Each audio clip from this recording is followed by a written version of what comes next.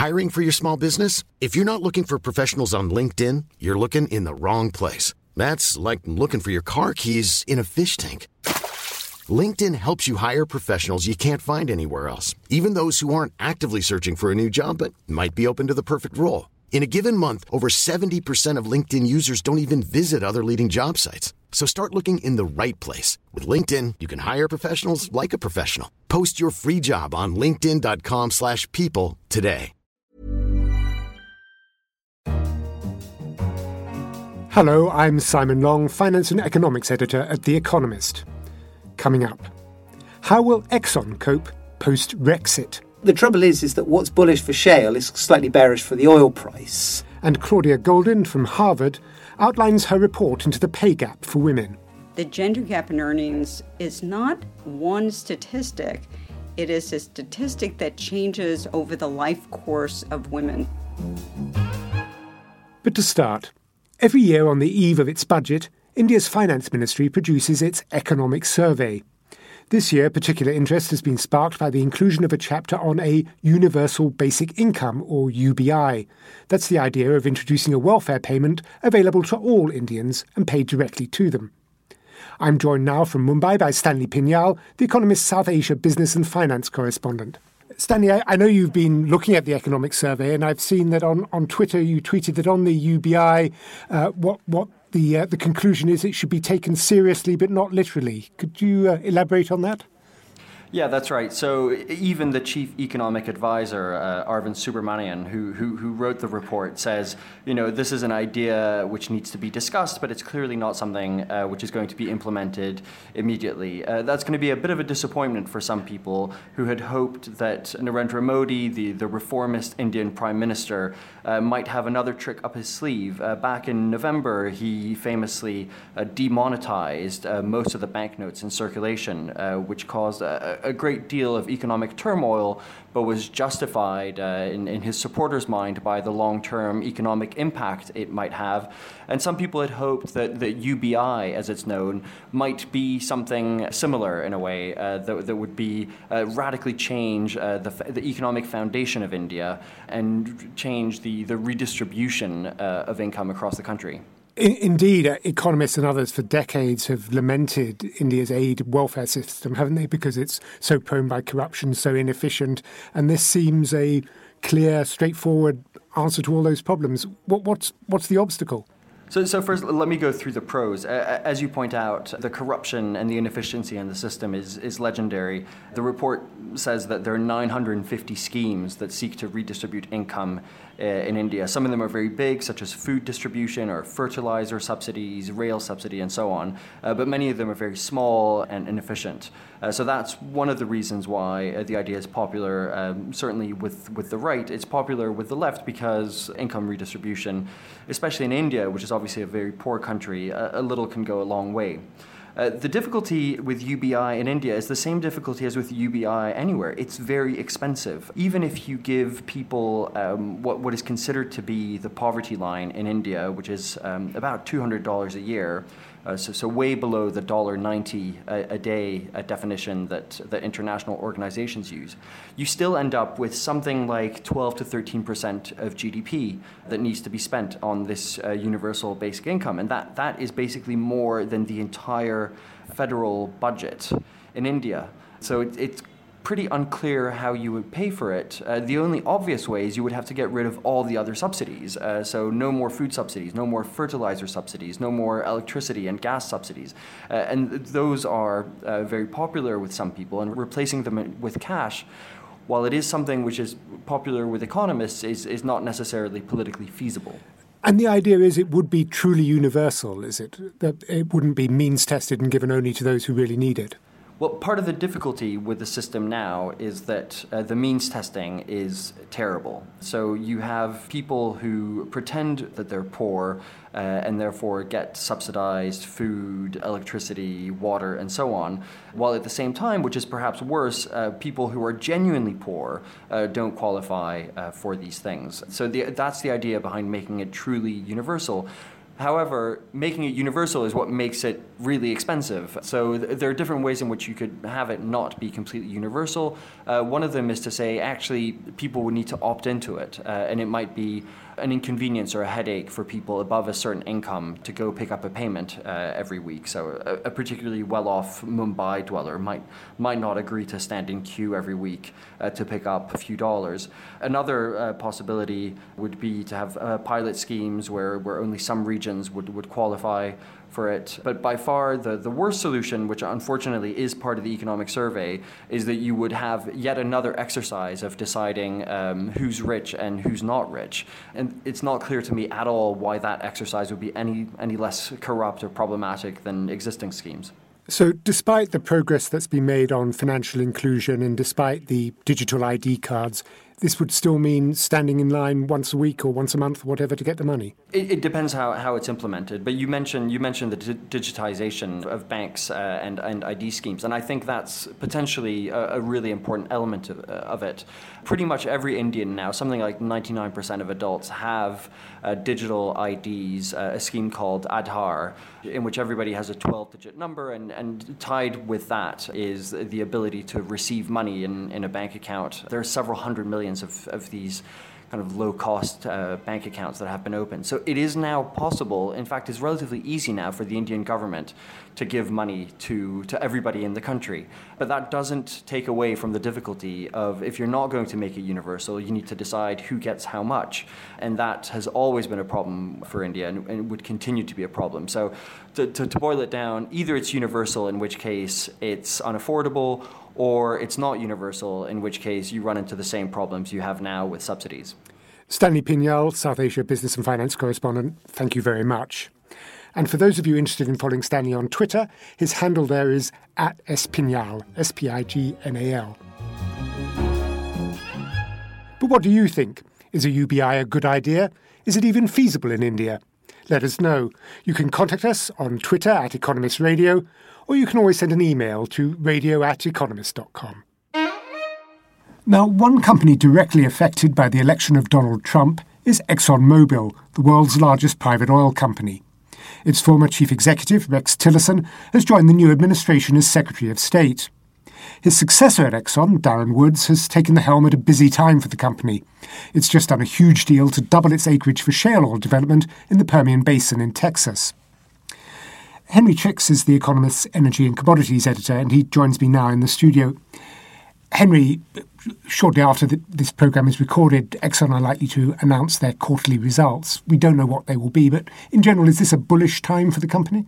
It is a moment when the company's fortunes, at least in terms of its earnings, are likely to turn around because the oil price has recovered. It's come off its lows of last year. These won't, I'm sure, be particularly good results because through most of 2016 the oil price was low, and ExxonMobil suffered during the year from low prices and inability to find sufficient reserves to replace all that it had produced, and a pretty hefty debt load that has raised questions about dividend coverage. It was the first year when ExxonMobil lost its AAA credit rating, for example.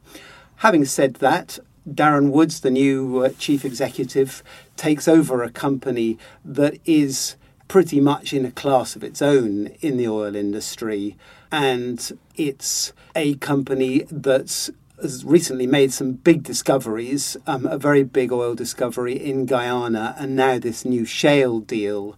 So there's a sense, I guess, that ExxonMobil, the worst is behind it. Do we know yet if Mr. Woods has any plans for a change in direction of the company? Is he going to be a very different CEO from Rex Tillerson? It's funny, in the tradition of ExxonMobil, which is about as open and transparent as the US Marines, we know very little about Darren Woods. I just looked up his Wikipedia page, which is 3 lines long, and there's almost nothing about him besides the fact that he comes from the refining side of the business rather than the upstream production side, which marks a big change in the way that in the sort of the background of the chief executive.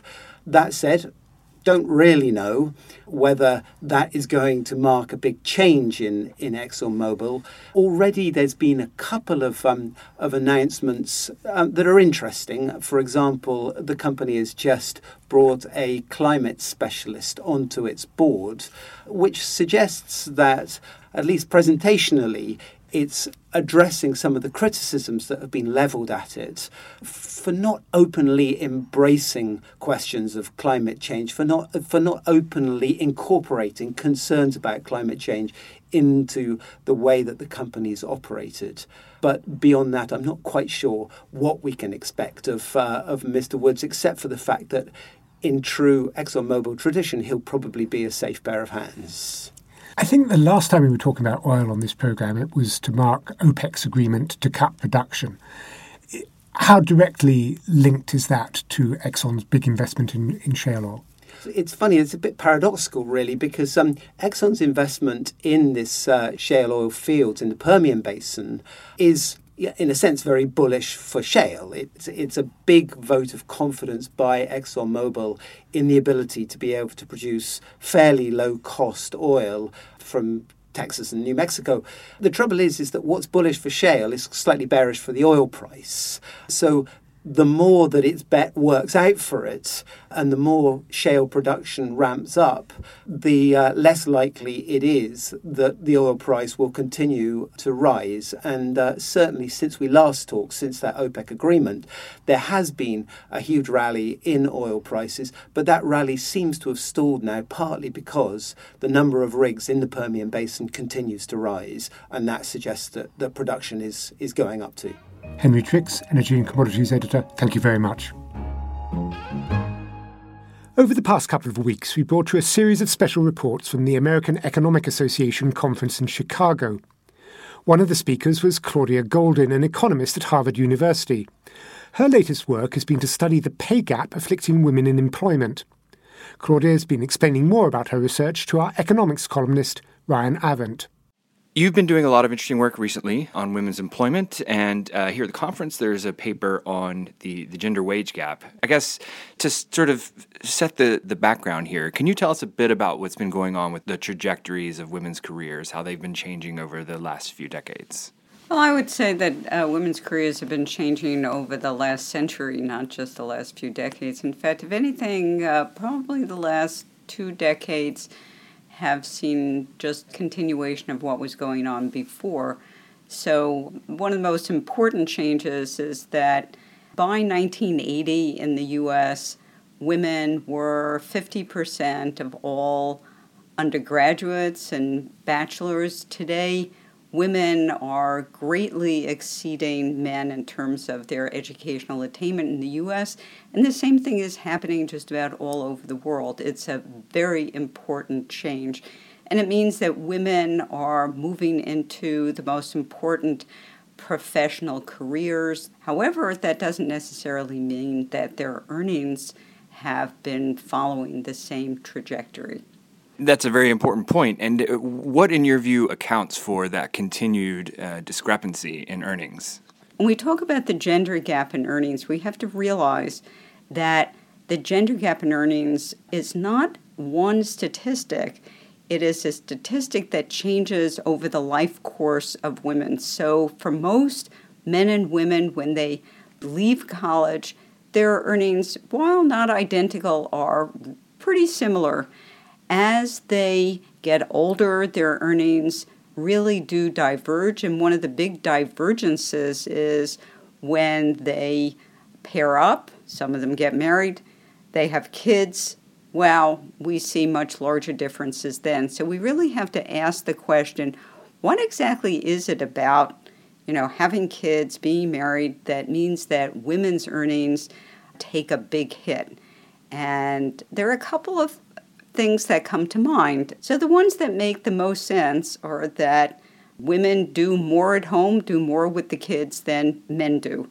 And what that means is that to the extent that women want more job flexibility, time flexibility, they don't want to be on call, they want to have more predictable hours, maybe fewer hours.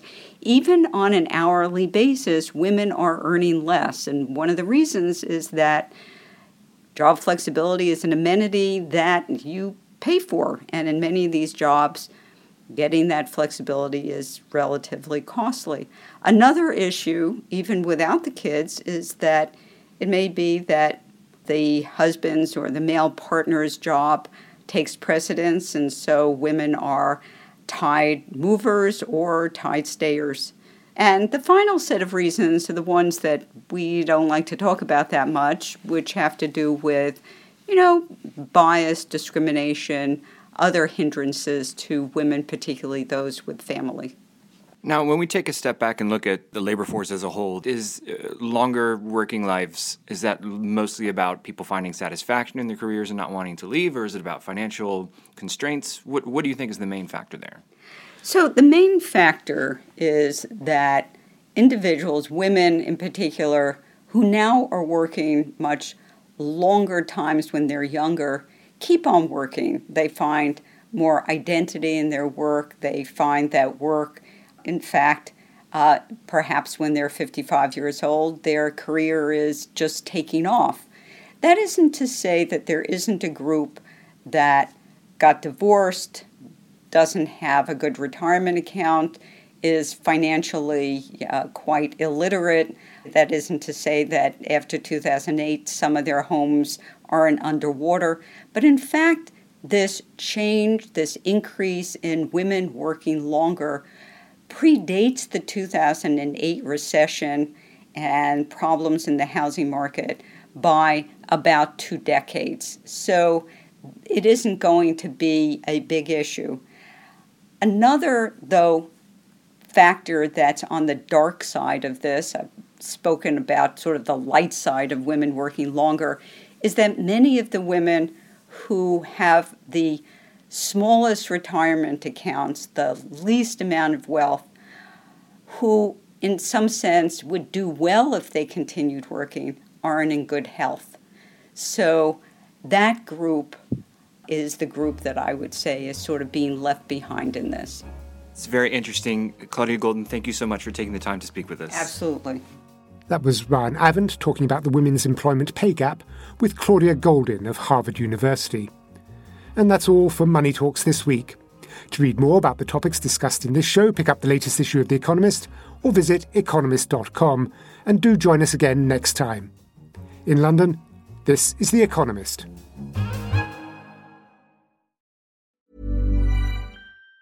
Even on a budget, quality is non-negotiable. That's why Quince is the place to score high-end essentials at 50 to 80% less than similar brands. Get your hands on buttery soft cashmere sweaters from just $60, Italian leather jackets, and so much more.